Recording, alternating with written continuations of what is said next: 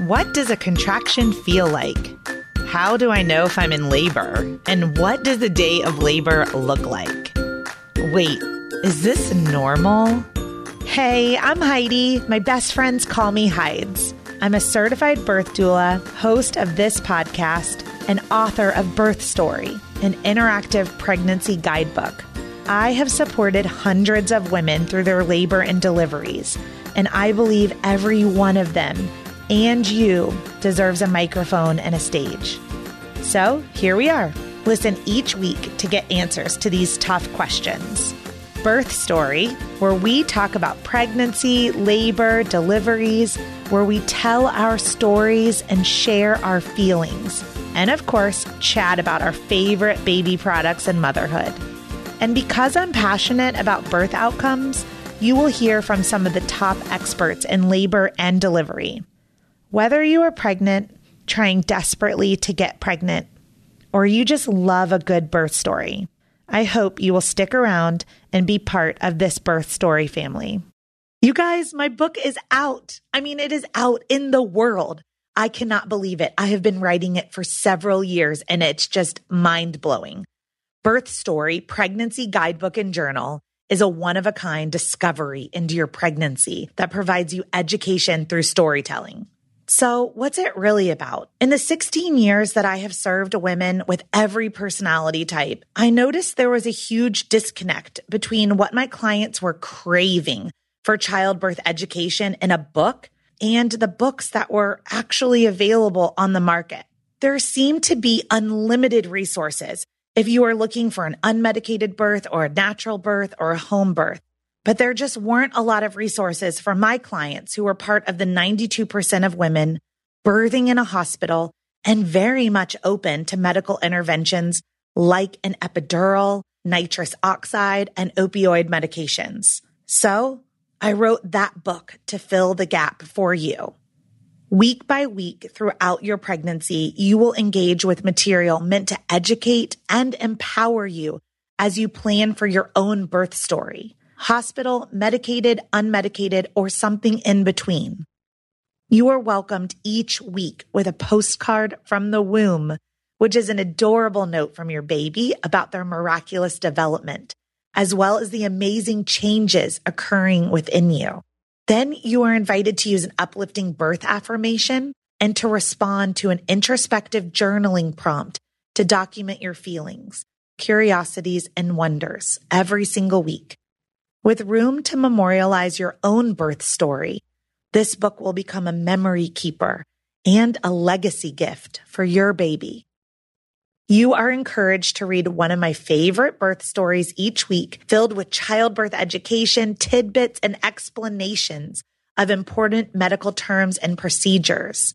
These are real-life accounts shared with permission from the births that I've attended during my career as a doula. And I gave you a great mix. In the 42-week guide to your pregnancy and 42 birth stories, 7 of them end in cesarean section. About half are unmedicated and the other half are medicated deliveries. This is a judgment-free book.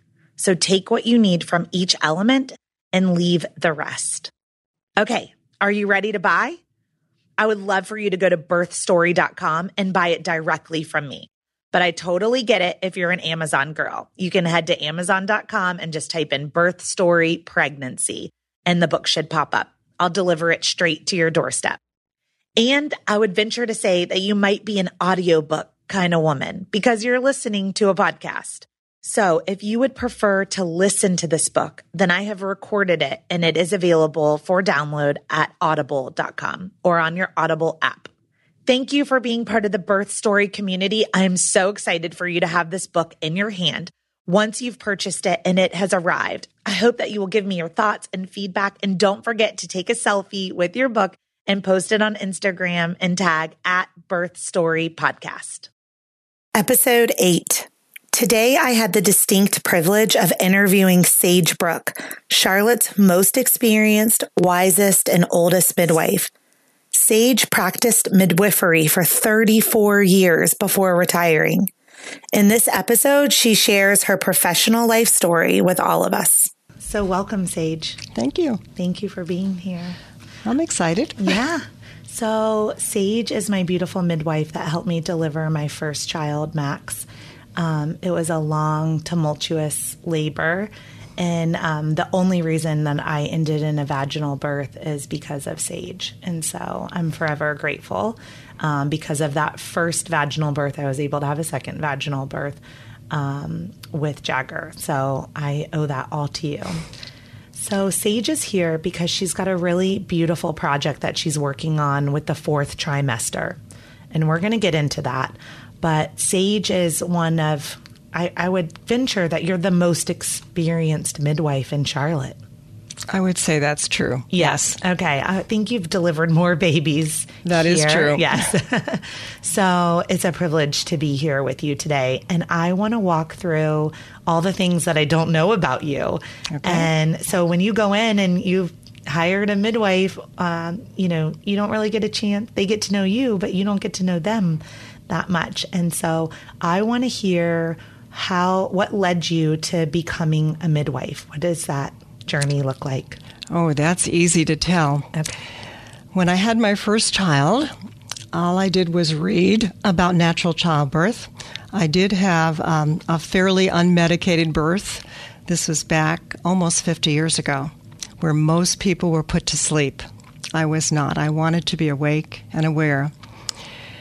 And even though the birth went well, I was overwhelmed with the 4th trimester. No doubt about that. I probably had postpartum depression, but I lived through it and found ways to cope. So I'll talk about that a little later. The second birth, I was in the first Lamaze class in Tampa, Florida, and I had a wonderful birthing experience. Very easy labor, very easy birth of an over 9-pound baby, and I couldn't imagine why women wouldn't choose to have a baby this way. I felt wonderful afterwards. Postpartum was much easier, although handling 2 children wasn't not a breeze. And then when I had my third child, unexpectedly had a third child, I also had a totally unmedicated birth and pretty easy experience. So I wanted to help women have what I considered a natural childbirth. At the time, most women were getting twilight sleep, or they were getting spinal anesthesia just for the pushing stage, which epidurals were not available at that time. Yeah. So with 3 small children, obviously I wasn't going to be able to go back to school. I was not a nurse. I already had a degree. I had been a school teacher. I knew I was never going to teach in a classroom again. It was overwhelming. It really wasn't my cup of tea. But I loved the teaching part. I didn't like the classroom management. Okay. I thought, well, I could teach childbirth education.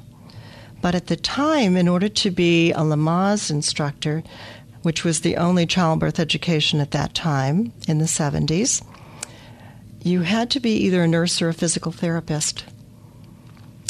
And so I thought, I thought I would go back to school, but it still took a little while.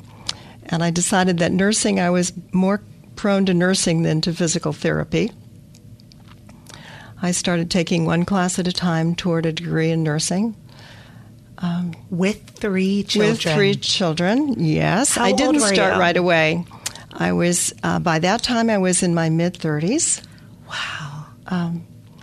But fortunately, I had a husband who was a school teacher, so by the time the kids were in preschool, he could be responsible for picking kids up or taking them in the morning. Yeah. And I started and got an associate's degree in nursing, and then I discovered that I was going to probably need more than that, because I read about nurse midwives, and I thought immediately, that's really what I want to do. I want to be able to attend births as well as teach. Yeah. So that was the process. I love this. You actually give me a lot of hope, because I'm 40 years old, and I've been a doula for 14 years. But I mean, I have dreams of delivering a baby myself someday. Going back to school was the best thing that I could have done, for my life. I love, and for everyone listening right now, I mean, just the perseverance of a young mom with 3 children. You had a million reasons to not do it, and you did it anyway. And it's been an incredible life. So you, complete your degree? Where did you go to school? Well, I went to Hillsborough Community College in Tampa for nursing. Then I started Queens College working toward a bachelor's in nursing, and then I discovered there were some universities that would take me with a Bachelor of Arts and a nursing, associates of nursing. Okay.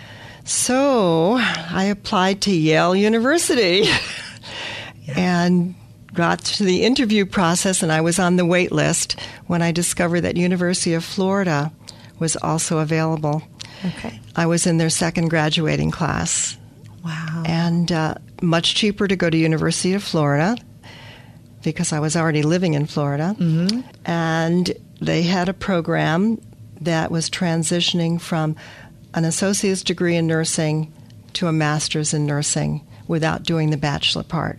Okay. So from start to finish, like from the time you had this dream and you enrolled in that first class until finishing, how long did that take? 6 years.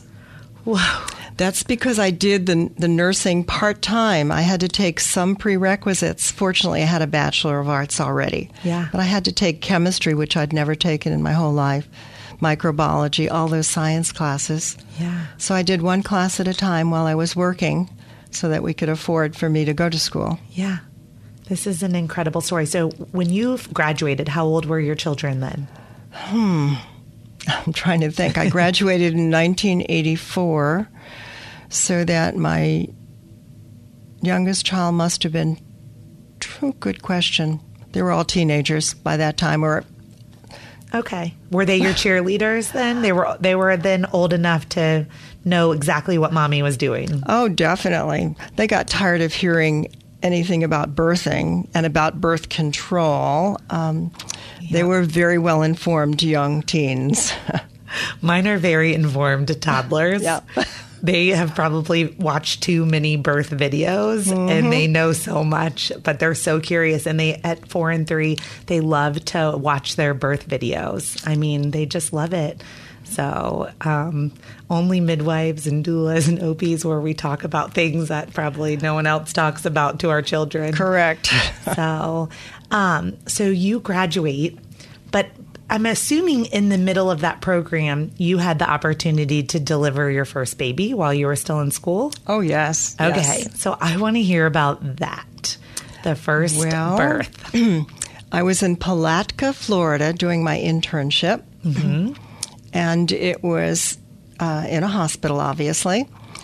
And I managed her labor. It was not a difficult labor. I think it was her second baby. I can't remember at this time. But I do remember she had to go to the delivery room to deliver. That was just their standard. Okay. And this is a very small hospital. And, of course, their physicians, they were familiar with nurse midwives, but there was not a huge trust level. It was very obvious that.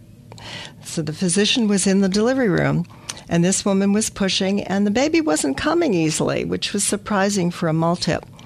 He puts his hand in, and he goes and turns the baby from OP, which is a posterior birth, to OA, and the next push she had the baby.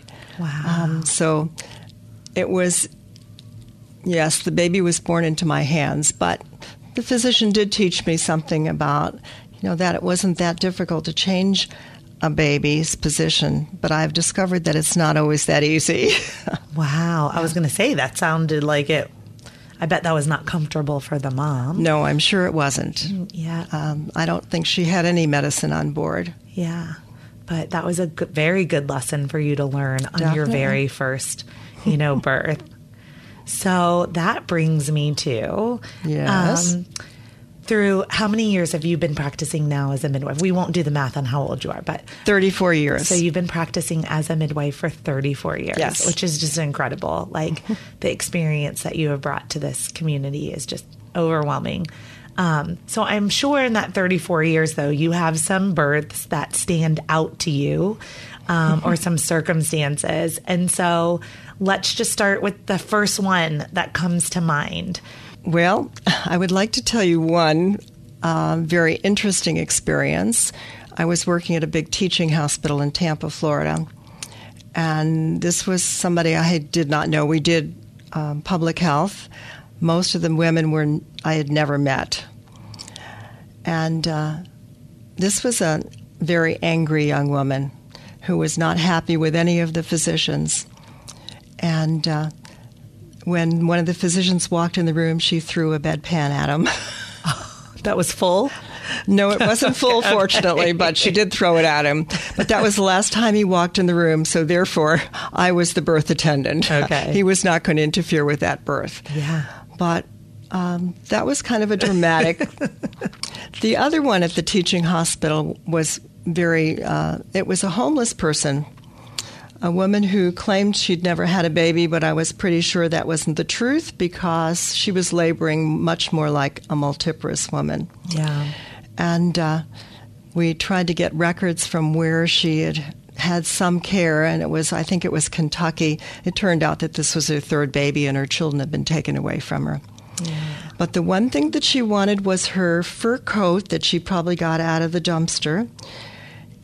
And this is Florida, remember? Yeah. And she would not take it off. I thought, this is her comfort. I mean, so she wore a fur coat for the birth. Oh my goodness. And you're hot. Yes. You're hot in labor. I mean, forget Florida. And even if you're in Minnesota, I mean, you're sweaty. So. And the interesting thing is also that she was bound and determined to breastfeed her baby. Yeah. She had no place to go to after she gave birth, and her baby had to stay in the hospital for a while. She lived in the ER so that she could stay and come up and breastfeed her baby. Wow. They did find her a place to stay. I think it was a Salvation Army center. I have no idea whatever happened, but I thought, there's something in women that in spite of all the situations, she wanted to do something good for her baby. Yeah. And had that instinct to do it. It's beautiful. I served here at the Urban Ministry Center, their Bridges Out of Poverty program, for a very long time, and was connected with different women, also through Florence Crittenden and then Lois's Lodge. There are some crisis pregnancy homes here. And one of the women that it was the only woman that I ever labored with as a doula that lost access to the child that she birthed. And I learned very quickly in our community, you're almost not allowed to be homeless and have a baby. And in many levels that makes sense. And then some other levels for me, it doesn't make sense that we wouldn't provide housing, but that's a podcast for another day. But it was very difficult for me to go through that whole process with this mom, through her pregnancy, through her labor, through her delivery, and then kind of holding her hand through taking her child away from her. So very difficult. So did you see her again after the birth, or did... Postpartum, I passed her in the hallways. Yeah. And she would, kind of recognize me, but never spoke to me. Yeah. It was an interesting experience. Yeah. I mean, I have some very nice birth experiences with women who are super strong and do incredible things. Yeah. One woman laughed through her labor. I have never of this. had anybody laugh through labor. Tell me about this. And she said it was better than crying. Okay. So it was a choice. It was a choice. It was her choice, yes. Okay. Yes. And I think there is a program for childbirth education called Laughing Labor. Okay. I'm going to have to Google that one for the show notes. So I have not yet had anyone laugh through their labor. But so when the contraction hit, she would intentionally laugh? Yes. When she pushed, she laughed. Oh, wow. It was... an interesting experience, yes. I bet it was. Most people cry, and most people, have very colorful language, which I appreciate. But no matter what a woman does, it's the right thing. Yeah. So tell me this, outside of a hospital bed, where else have you caught babies? Oh. Well, I started working in a hospital, but it was birthing rooms right outside the labor and delivery suite. I worked with migrant women. Okay. And so that was more like a birth center, but yet you were right around the corner from labor and delivery. Then I worked at a birth center for a year. Okay. And that was an interesting experience. Really strong ladies. It was a good experience, but they couldn't make it financially, so that birth center has closed. Then I worked for a big teaching hospital with a residency program. Had its challenges, but I worked there for 8 years. Then I went to Guatemala for a language immersion for Spanish, and a baby was born in my bed. Wow. In my home in Guatemala with my family, who nobody spoke any English. The woman didn't speak any English, and my Spanish was limited. But within about 2 hours, she had a baby, first baby. She probably labored in her home for quite a while. She did Before not she came want to to go to the hospital. Okay. I visited the hospital. I understood why. Everybody labors in the same room in the hospital. Oh, wow. Yeah. And in some ways, I could see that could be interesting to have other people, but most of us just want to be quiet and dark and alone when we labor. So that could be challenging. And if you labored at night, it was a medical student that attended your birth. Yeah. Not a physician. Yep. Interesting. So I've probably had about 20 interviews, and you are the fourth person to mention Guatemala. and I feel like Guatemala might be calling me. So they have Guatemalans generally use midwives and generally do home birth. Yeah, excellent. The midwives don't have a lot of training, but they have a lot of passion for what they're doing. Yeah. Mm-hmm. This woman that I just interviewed, Tori Jones, she's the CEO of a company called eShell Triangle. She makes these beautiful purses from the Guatemalan co-ops. And she was saying that right now she's gone down to help nurse some of the babies in the nursery through the years. But right now they've got a really high cesarean section rate. So they had as high section rate 20 years ago. Yeah. They did. Because what would happen is if they went to the hospital at 5 o'clock at night, if they hadn't delivered, most of the time they had a C-section. So that the provider could go home? That's correct. Yeah. So in the evenings, if you came in afterwards and you had a medical student, you probably had a precipitous delivery in the middle of the night. Wow. But I have had 2 other experiences I need to tell you about. Yes, okay. Well, I was going to ask so how long were you in Guatemala for? A month. 1 month. Just a month. And how many babies did you help to deliver? I didn't go there to do deliveries. Oh, you didn't? This just happened. The only reason this woman came is she heard via the grapevine that I was an American midwife. Okay. And knocked on the door at 3 o'clock in the morning. Oh, beautiful, though. And her family knew the woman in my family. Okay. So. All right. But I did get to see some births when I was in Guatemala in the hospital. Okay. Yeah. Well, I do have a question about that then. Yes. I have not had an opportunity yet to step out all my mission trips that I've gone on. I have not had an opportunity to see anyone else in another country labor. And I was very curious. I would assume that natural birth looks the same no matter where you're at in the world, but I wanted to hear from you. Does a birthing woman sound and look similar no matter where you're at? I would say yes, that's true. Mm-hmm. Mm-hmm.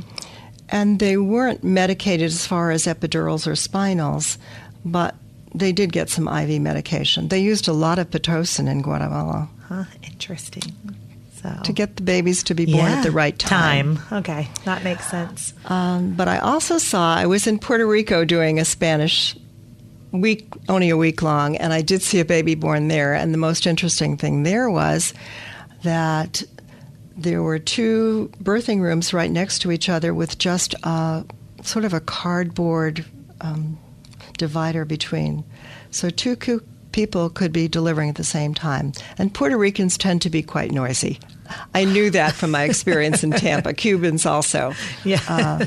But, they they didn't have the kind of anesthesia that we have available here. Yeah. But that was quite a while ago as well. Yeah. And then, well, here, I should probably mention this right now because the particular hospital that you served didn't have this. But I was recently at a delivery at a major hospital here in our community. And one of the things that really surprised me is they bring all laboring moms into this partitioned room now. Where it's a small bed with a curtain of partition, and there's about 7 of them in a row, and to do their triaging.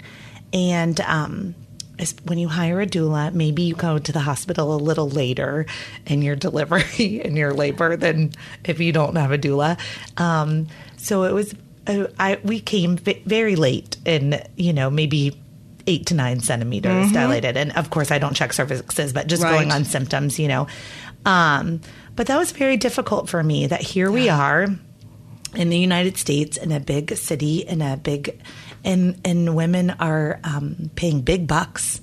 And the first thing that happens to them is they get put in a room with a million other noisy women laboring. And my client immediately felt like she needed to be quiet, that she needed to be on her best behavior. And it broke my heart because there was all these other women laboring. That is archaic. And it's happening. It is. Still right now. It just makes me so sad. Yeah. Actually, I'm very proud of where I was working because they have 4 private triage rooms. And I still struggled with knowing that some women came in and did not need to be triaged. They needed to be put into their room. It was obvious that they were in labor, and they didn't need that step. Yeah. I think doulas go a long way for that advocacy. I have bypassed triage many times by just saying, they've been doing this for 14 years and the baby's coming. Yes. Like I've been with her for the last 20 hours. The baby's coming. There's no triage. Yeah. So, but just having an advocate or a voice to kind of, because all women do labor differently. So you were in Puerto Rico for just a week. It was medical Spanish for obstetrics. Oh. So that was helpful. Okay. And then I got to visit the hospital and happened to see a baby being born there.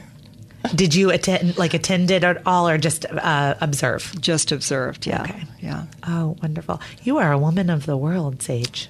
I've also delivered my 3 out of 5 grandchildren and was present for the other 2 births. Do you have permission to share some of that story? I would love to. Okay. I was like, I would love to hear this. My youngest daughter had the baby. She was the first one to give birth, and she gave birth into a large hospital, and they wanted to put her in triage, and I knew that she was at least 7 centimeters because I had checked her at home. Yep. And that was a struggle, but they did. Yeah. And it was not such an easy birth. She delivered posterior, and she needed some repair, and you really don't want your mom doing your repair. But evidently I was more experienced than the midwife was on, so I would not recommend that. But my daughter was okay. The baby was wonderful. Yeah. And so... Did you attempt to turn? I'm assuming you did not. You did not? Okay. I got her in different positions instead. Yeah. She had no medicine on board, and she did push her baby out that way. Yeah. Oh, good job. Then when she had the second baby, she labored at my house, and it was in a different state and in a different hospital where I actually had privileges at that time. And so one of my midwife friends said, if you want to deliver the baby, here at the hospital, fine. She got there ready to deliver within probably 10 minutes. She almost had the baby in my house. And it was a beautiful, nice, easy birth. And she needed some stitches, but my midwife friend said, this is your grandchild. I'll take care of that part. And I was so thankful to have somebody else, who was there to do that part. Yeah. So when baby number 3 came from the same daughter, she wanted to have a home birth. Because she knew she was having a baby quickly. Yes. So she had a baby in my bathtub. Well, she didn't deliver in the bathtub, but she got to the point where she was almost ready to push in the bathtub. Yeah. And did get out of the bathtub. Yeah. And she got on the toilet, her water broke, and she said, "Mom, the baby's coming." Wow. And so the baby was born on the toilet. Now, did she catch her own baby, or did you catch the baby? I caught the baby. Okay. And put it right up on her chest. I wouldn't recommend delivering on the toilet for anybody else, but it worked for her. It's a great place to labor, though. It is, yes. Great place to labor. And she didn't feel like she had to push when she got on the toilet, but her water broke, and yes, the baby was going to come right away. Yeah. Oh, it's beautiful. It's beautiful. So that was one daughter. And my other daughter had her 2 children in Atlanta with a midwife. Okay. In the hospital. And her second baby was born in a tub of water in the hospital. So she had a water birth in the hospital. Is that something that they allowed or just happened? No, they they set up the tub, but the nurse had been totally unfamiliar with setting the tub up. It took forever to get the water running, and my daughter was already 7 or 8 centimeters, so she kept saying, "How come I can't get in the water?" Yeah. So, and she too, I convinced them to bypass. I had not checked my daughter. That daughter, I told them, just bypass the triage. She is going to have the baby. Yeah. And she did about an hour and a half later. Oh, my goodness.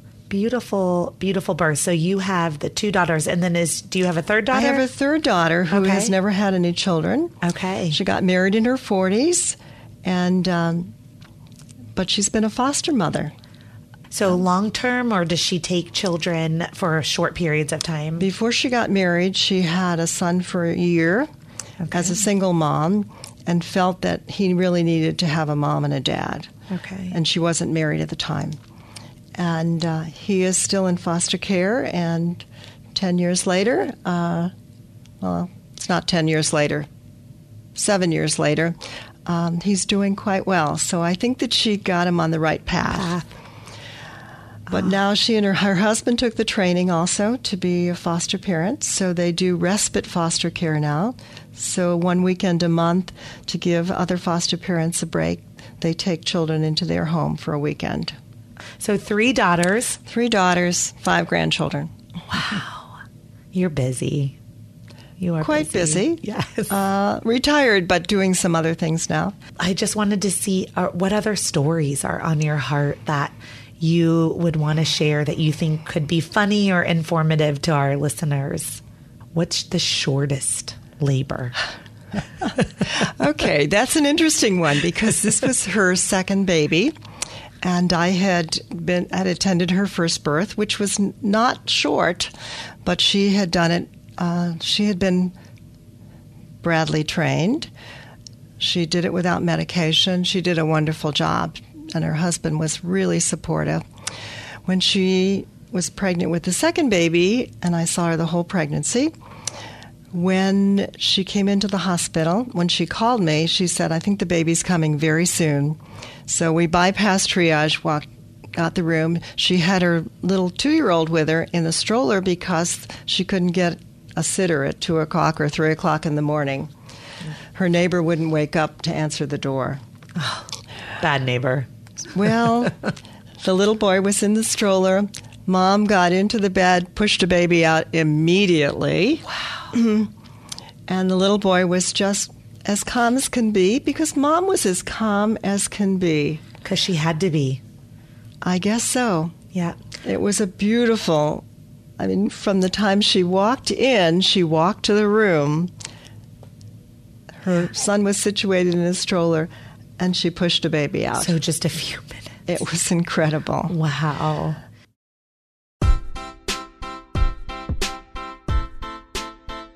Hey, it's Heidi. I'm interrupting the podcast to let you know about a free resource that I've created for you at birthstory.com.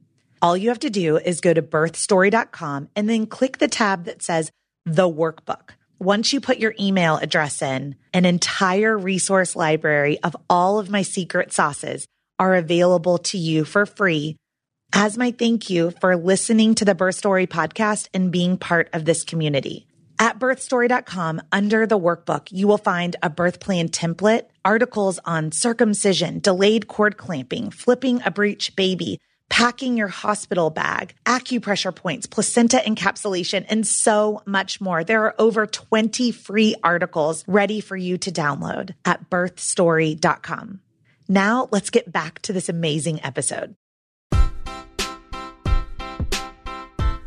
Now, Yes. I'm wondering if I might be on your leaderboard for longest labors imaginable, but what's the longest labor you ever... I think, Heidi, you might have had that. Yeah. I went into labor on Wednesday and delivered on Sunday. Yeah. So that was a long... I've had labor. Several people who've had some false starts, but generally speaking, they had a rest in between. I've had some birth center transfers that had really long labors, but I was not there at the beginning to know. Yeah. So around 5 days, 4 or 5 days. That's a long time to be in labor. Yeah, it was. And then where is kind of, in your mind, in all of your experience, where do you believe, or what position, do you think that there's a best place or best way for the actual delivery? I don't. Okay. I really don't. When I worked at a birth center, everybody wanted to squat. The reality is that it's really difficult to squat. It's difficult to get in the right position for it. Yeah. And if you're leaning over forward, squatting doesn't work well. Yeah. I've had some beautiful births in hands and knees, but that's not for everybody either. Yeah. And I've had births of a few people standing up. Yeah. Just because the baby was coming. Yeah. I think you have to be open to what works best. Mm-hmm. And I don't think even using stirrups actually works best for some people. Yeah. I was actually in stirrups for my birth with you on my back, which I, at the beginning, thought was counterintuitive. And it was actually the most beautiful birthing position. I would agree with you. I think positioning of the baby has a lot to do with positioning of the delivery. I'll tell you an interesting experience. I did birthing in a Navajo reservation also for a month, a long time ago. I love everything about you. This couldn't be more interesting. They use draw ropes from the ceiling that you can hold on to. That actually puts you in a very good position. You can adjust that position. It's so much better than the bars they put on these birthing beds. Yeah. Which don't work very well. Yeah. But it's having a drag rope, it was incredible to see these women. They just naturally reached up and used it. And I want to tell you, just hearing you talk, shows me that you have used all of your experiences to bring to each and every birth, because I'm just one of a million births, right? So you probably wouldn't even remember this, but you told the nurse to give me a sheet to hold on to, like one of these birthing ropes. Mm-hmm. And we played tug of war. And that was all your suggestion. And I played tug of war with this nurse, and it worked to get Max to descend and to get the pushing to be more, stronger pushes, or I don't even know. It worked. It doesn't work for everybody, but it does work for some. And I discovered that as I got older, there's no way that I could be at the other end of that. Because the women would pull me into the bed. Yes. But some of the nurses were excellent at using that as a technique. Yeah. Some husbands did it. Okay, well, that brings me to, tell me about your favorite birthing partner. Do you have a partner that comes to mind? I've had a lot of great partners. There really weren't any terrible partners, unless they were too busy going out and smoking. Okay. To pay attention to the woman. I'd say most partners step up to the plate and really are fairly supportive. Some of them are scared, and you have to recognize that some do not really want to watch the birth, do not really want to be right up front. Yeah. I did have a dad. He was so excited about pushing with his wife that all of a sudden he fainted.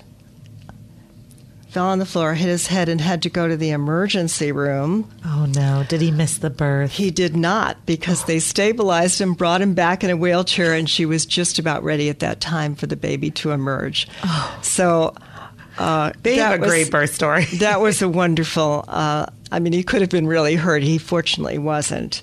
But I think he hadn't eaten. It was in the middle of the night, and he was just so excited. Yeah. And he was holding his breath probably with her. Yeah. Oh. But he didn't miss the birth. Oh, that makes me so happy. Yeah. That does. They made an exception because they don't usually release you from the emergency room without a whole bunch of testing. Yeah. So they brought him back. They did up. make an exception. Oh, yeah. The hospital did a good job. Yeah, they did. They did. And so, well, I'm going to turn the knob a little bit. And if you're uncomfortable, that's okay.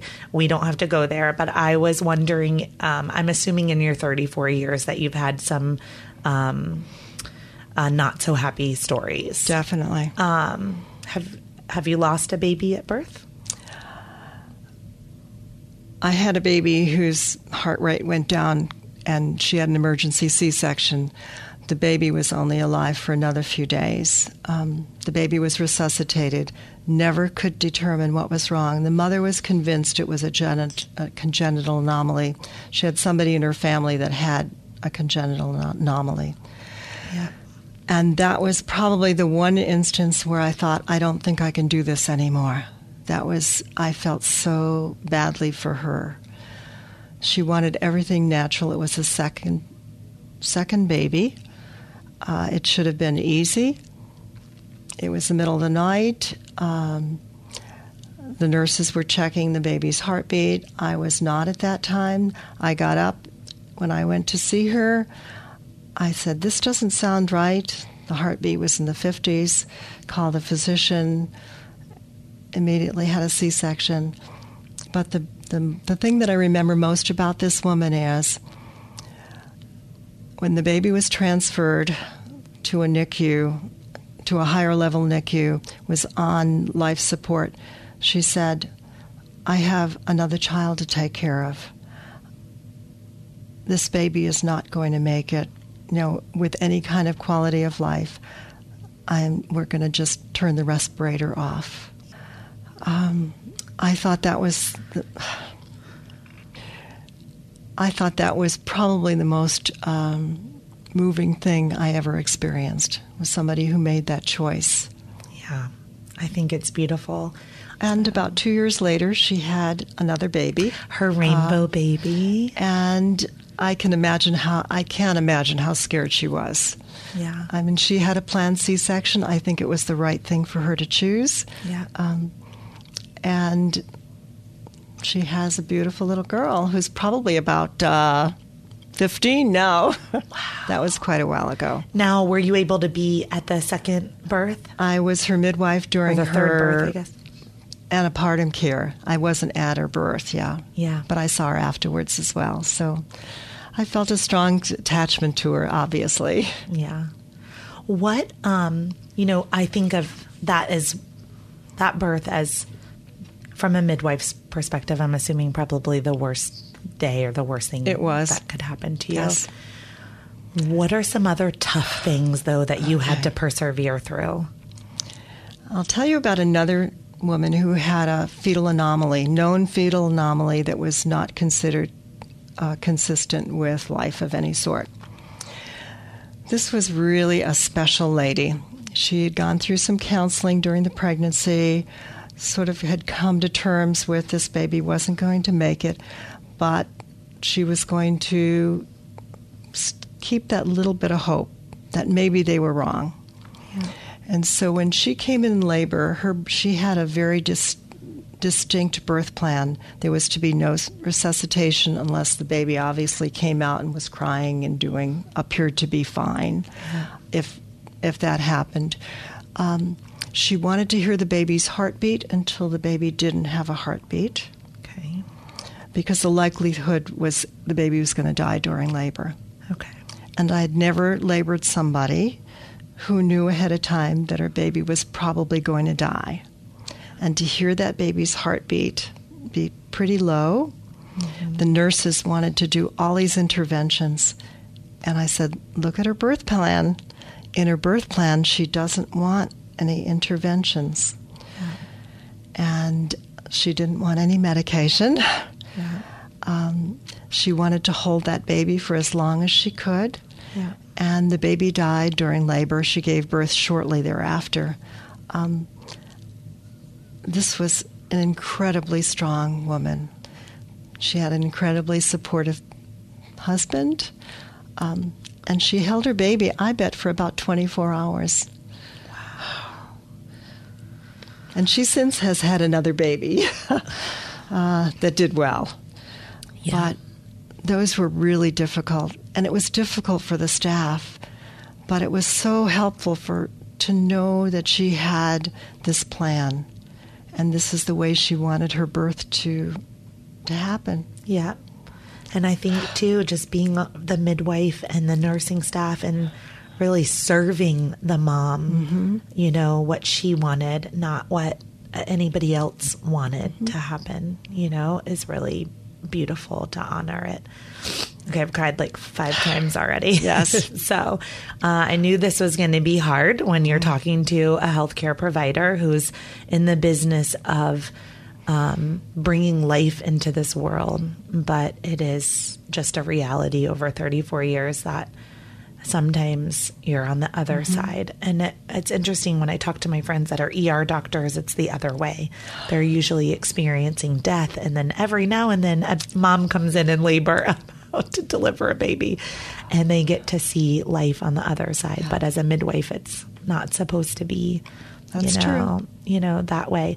So when these things happen to midwives and to nurses and labor and delivery and to doulas, did your employers help you? Did give you time off or counseling to help cope? No, that's true. I think they might have for the nursing staff. The one thing with midwives is usually it's your midwife colleagues that help you get through it. And that's who helped me. Okay. I mean, immediately, my 2 colleagues when I was in Gastonia, when I had the traumatic birth, not so much the traumatic birth, but the baby that didn't make it, they came to the house. Yeah. And I think that was true here in Charlotte, that it was the midwives who made the difference. Yeah. They're your tribe and your community and support. So that's always been true for me. So I know that recently you somewhat retired after 34 years. I did. Okay. So it's called a full retirement. I can call you retirement, retired. Yes. Okay. I reduced my hours little by little in the last, I think, 4 years. Yeah. Yeah. I sort of remember because I would still be sending you referrals and people would say, oh, I can't get on her schedule at all. Well, I just have one more question before we move on to your passion project. Okay. And that is, what's the youngest mom and the oldest mom that you ever helped deliver babies for? I think the youngest was 12, and the oldest was 46, I believe. Wow. That's quite a spread. And the 46-year-old was going to be a grandmother at the same time that she was giving birth. I'm not surprised by that, but wow. Right. So thank you for sharing with me your highlights of your midwifery. And now I want to hear all about your passion project and your retirement. And this really all started because you said at the beginning that you had a really tough time after baby number 1 with the 4th trimester. So let's first define 4th trimester for anyone listening. Well, there's a 4th trimester. What happens after you have delivered the placenta and you go home from the hospital? It doesn't end. There are still things to resolve with the birth. I mean, you physically have to get healthier. You are now a mom, and you have to learn how to be a mom, how to feed your baby, how to take care of yourself, the change in the relationship. So to me, a 4th trimester is probably a minimum of 3 months, if not the first year. Okay. Because it's a transition. Most people... Well, many people have healthy, normal pregnancies. Most people have healthy, normal births and healthy, normal babies. But when you bring a baby home, that's a whole different ballgame. There's not a baby that just eats and sleeps. There's not a baby that has no difficulty nursing. Yes, some of them go to the breast easily. Some of them do not. Some mothers have to wait 3 to 5 days before milk comes in. Some of them don't produce as much as they think they should be. Bottle-fed babies, some moms have to deal with sterilizing bottles, being able to pay for the formula, knowing that their baby may be switched to 3 different formulas because it's not working, allergies. That's just a little part of it. And then mom is exhausted. Yeah. And there's not a mom who's able to sleep for any period of time. Babies don't sleep all night in the first few weeks of life. In fact, generally speaking, not in the first few months of life. Yeah. So they're tired all the time. Yeah. And then they have to go back to work many times, That's too. correct. Yeah. And their bottoms have to heal, even if you had no stitches whatsoever. You know, there's some loose tone there. Sometimes there's leakage of urine. There's, some exercises you can do, but it's not instantaneously healed. Yeah. And C-section moms, some of them have infections. Their wounds don't heal well. In 6 weeks, everything is not back to normal. Yeah. So let me ask you, in your expert opinion, for anyone that might be listening that works for a big company or that's in human resources or has the ability to create change over time, when should moms return to work? I think that's an individual decision. Okay. I'm not sure that most moms are really ready at 3 months to go back to work. I certainly don't think most of them are ready to go back to work in 6 weeks, which is pretty standard where they're in the United States. Yes, but not in other countries. Yes. I've had teenagers go back to school in 2 weeks, and it's very appropriate if they feel well and they've got somebody to take care of the baby. Yeah. It's a lot of things to think about, I was not ready yet. I didn't go back for 7 months. I probably could have gone back a little bit sooner than that, but I was not ready right away. 6 weeks with Max and 7 months with Jagger. And so, and I like that you said that because every birth and every mom is probably different, but I do lean towards that. I think 6 weeks is a little too early as a general rule for our country. When you think about a woman who's not sleeping all night most of the time at 6 weeks, how productive can she be at work? And then she has to pay for childcare. And if she's nursing, the challenge is being able to pump, save your milk. I don't know how women do it at 6 weeks and do all that. Well, I think one of the ways they may do it in the future is with someone that is focused on the 4th trimester and helping him to navigate all of these things. So talk to me about what you're doing and a little bit about what your vision or your dream is for this next stage for you.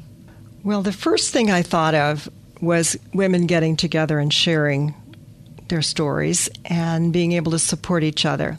Yep. I think I was unrealistic because new moms don't have a lot of time to do something like that. And I think they're afraid to let their guard down because on Facebook, everything looks wonderful. You post pictures of your baby in all these cute outfits, and you're saying how wonderful everything is. And I'm finding out that it's not really wonderful. Yeah. So really what hard. I wanted was people to be able to talk to somebody. And I thought I could be that person. It wouldn't be any cost. I would just put my brochure in the hospital and let the midwives know, let some of the physicians know. I mean, actually, one of the large physician groups here in town was very open to letting me bring brochures and all that. Yeah. But I realized that it takes more than a brochure to get people to call or to let them know that I'd be available to talk with them. Yeah. So people kept telling me I have to have a Facebook page, and I'm not very technologically savvy. So I did get a Facebook page for New Moms Support Group. Yeah. And I've done my best to post a few things here and there and to share some things that worked for me. Now, remember, this is 49 years ago, where I was suffering from postpartum depression. I would not have been somebody who would have taken medicine. And what I discovered is I started visiting a neighbor who was elderly and taking my baby, and she would tell me all kinds of stories about her life. I'd spend about an hour with her, that's all. She loved seeing the baby, but it was something for me to get out of my house, out of myself, and do something for somebody else. Yeah. So I would bake banana bread once a week, and I'd take her something, or bake cookies and take her something, and take the baby. Yeah. And that was my way out of that kind of depressing situation. Yeah. But I wished I had known how to ask my husband for help. He was off to work, and I didn't know how to ask for help. Then I needed some time alone without a baby. Yeah. I think that so many moms struggle with that exact question. Not just only how to ask their partner for help, but how to ask for help in general. Yes. And I had some really good friends who were moms that knew to come over and not to hold my baby, but to just do my dishes and my laundry and vacuum my floor and then quietly leave or, help me rest. And, but a lot of friends don't know that, and they still just come over and chat. And so learning how to say out loud, I'm not perfect. I'm hurting. I'm tired. I'm struggling. I need you, whoever that you might be. So for those people that are listening right now, and you better watch out because your phone might. So you're saying this is free. It is free. And yes. You're saying. I would never charge somebody for that kind of a service. So you're saying, so Sage right now, hello everyone, is saying that this is free and that you're welcome to call her and that she wants to help you navigate the fourth trimester as the most experienced midwife in Charlotte for the last 34 years. She's free to you. So tell everyone how to get a hold of you. I would prefer somebody using my email, probably. Okay. And it's called Sage Femme, which is the French word for midwife. SAGEFEMME 65 at bellsouth.net. That is so interesting to me because your name is Sage. I changed my name. Oh, what? I wasn't born with this name. I legally changed it when I moved to North Carolina in 1993. As a midwife? Yes. Okay, we're going to push pause on all of this, and you have got to tell me this story then, because I thought, oh, what a great coincidence. Right. But it's not. So this is amazing. I'll tell you two things. Okay. Originally, my BA is in French and education. And, of course, the French word for midwife is sage femme. And I hated my birth name. My birth name is Ethel. It's no longer on my birth certificate because I had that changed. And I was in a women's group in Florida, and they said, if you don't like your name, why don't you change it? And I knew a little girl named Sage in my daughter's Montessori class. And I thought, that would be a neat name. Yeah. So I did. I moved to North Carolina where nobody knew me by Ethel. You could start as a new name. Now, you were already, I was 1994, you were already married. You had children. I mean, Yes. this was. Yes. Oh, my goodness. And just for the record, I actually love the name Ethel, too. So I never liked it. Ethel and Hazel and Olive. And, I tend to lean towards I just never had girls to name. So Sage, your profession is in your name, and I love it.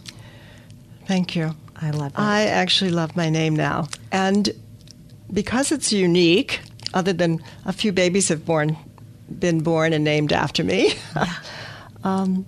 people remember when your name is Sage, you don't have to say your last name. Yeah, you don't.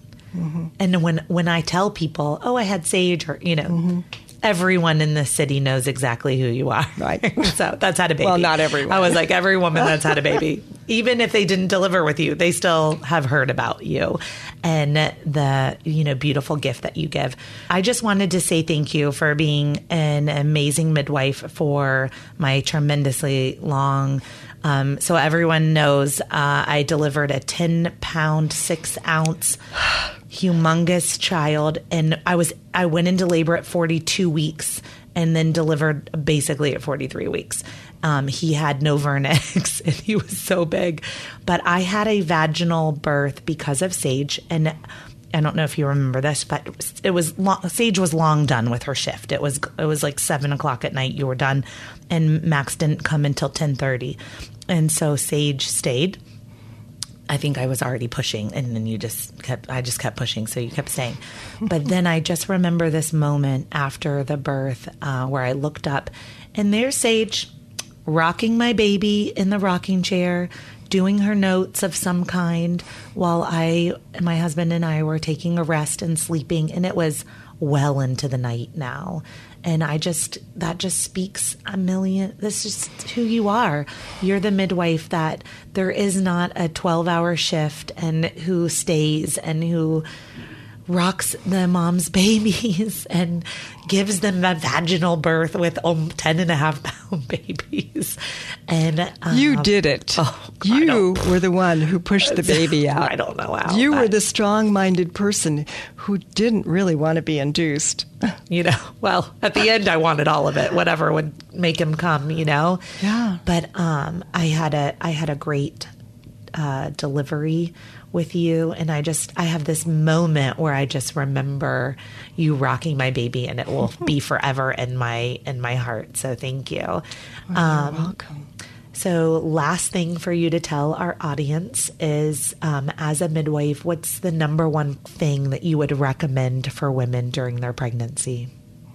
To believe in themselves. I want them to empower themselves, to think about, what they would like at their births, but also to be open to the possibility that it may not turn out that way, but to believe in themselves that really being pregnant is a normal, healthy function unless proven otherwise.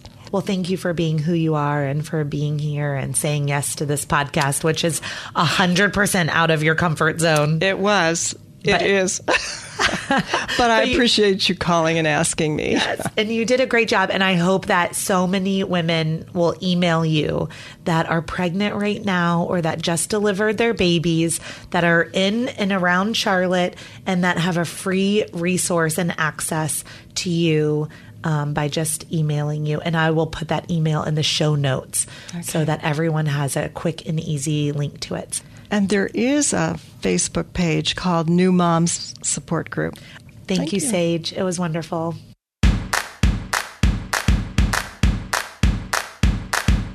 Thank you for listening to Birth Story.